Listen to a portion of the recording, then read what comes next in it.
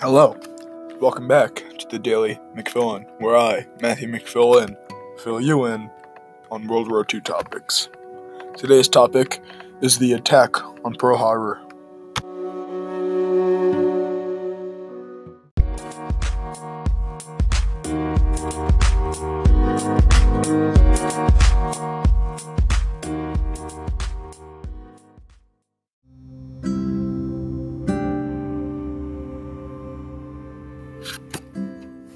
After the U.S. cut off ties with Japan was very angry with the U.S. and decided to get back at them.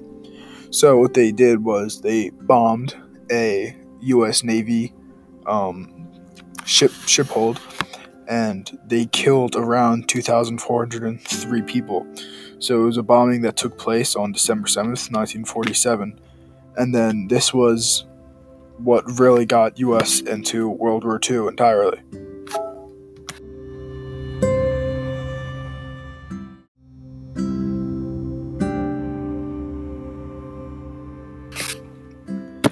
After Pearl Harbor happened, many Japanese Americans were entirely blamed for just what they had done. Many were accused of being spies, and they were fairly mistreated.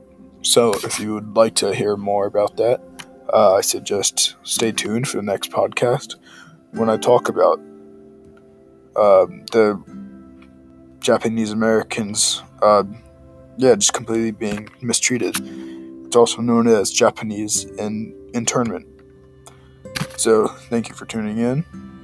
I'll see you soon.